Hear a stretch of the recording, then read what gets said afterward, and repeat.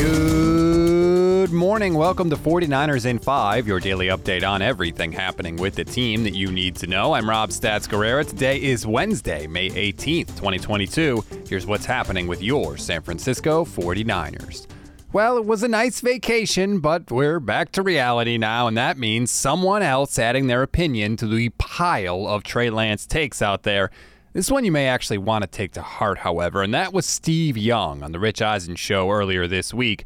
Don't tell Steve that Trey Lance isn't ready to play. The word ready is just loaded. It's not right.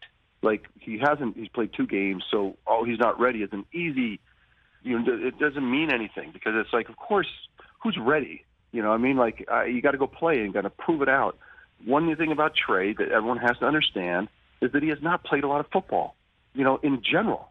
And a lot of things that you figure out in college over the years is, just marking receivers and understanding what your arm can do and understanding, it's just things that just you figure out over by reps and doing it over and over. And it just, when they say he's not ready, it's because it's just, there's not that body of work of him being on the field. They see what's on the field, like amazing talent, amazing arm, and all the things, but there's so much more to quarterbacking. So when someone says he's not ready, well, it's easy to say because he hasn't done it.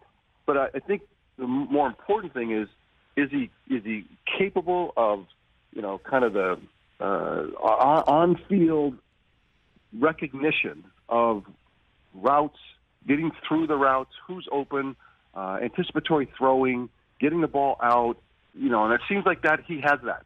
The thing that you worry about the most about being ready, I feel like he has. He is 1,000% right. The conversation around Trey Lance has to change. If you think Trey is ready, great. If you think he's not ready, fine, but you got to answer me one question.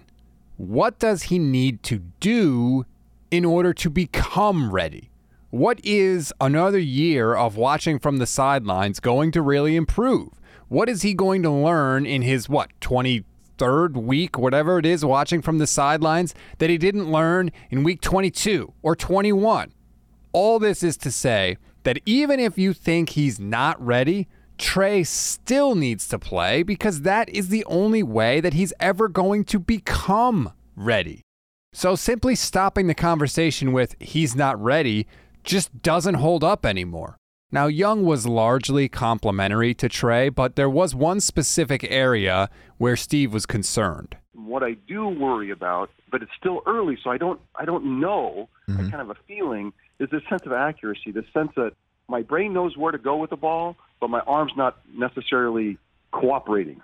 And that's the biggest, to me, Rich, as we get into the Trey Lance kind of issues, that's the issue that I really want to focus on this summer, and as he gets into the fall playing, is his arm connect, because I do believe he has the ability to kind of find the open guys and the processing power that you worry about. He has that.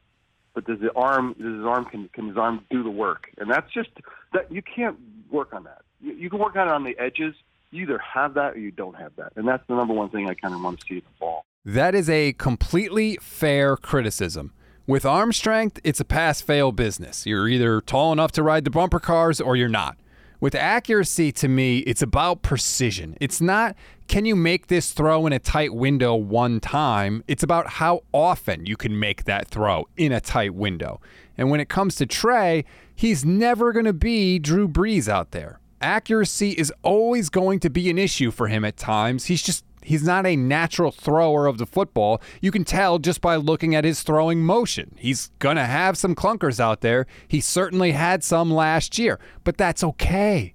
Everybody does. What matters is the other end of the spectrum.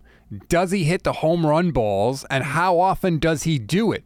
If you can make those big chunk plays consistently, you can live with the occasional missed opportunity because you know he's going to make up for it.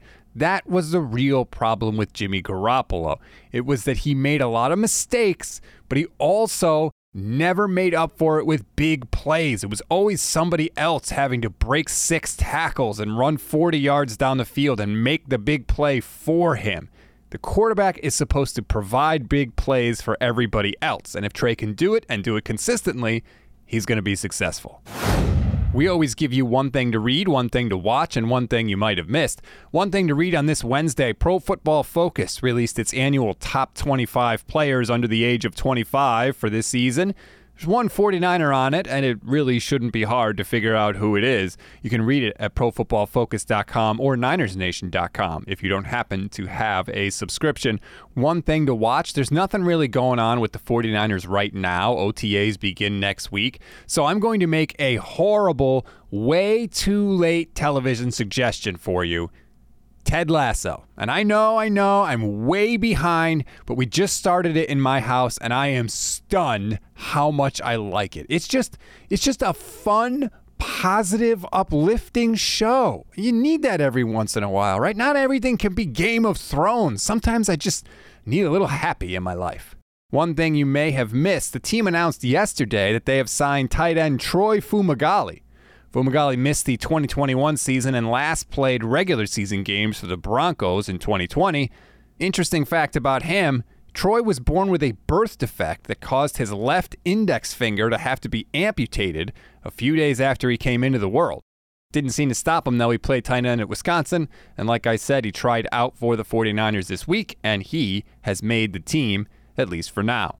Be afraid, Ross Dwelly. Be very afraid. That's a wrap on today's 49ers in 5. Please rate, review, and follow the Niners Nation Podcast Network. Enjoy your Wednesday, everybody. I'm Rob Stats Guerrera. We'll talk tomorrow.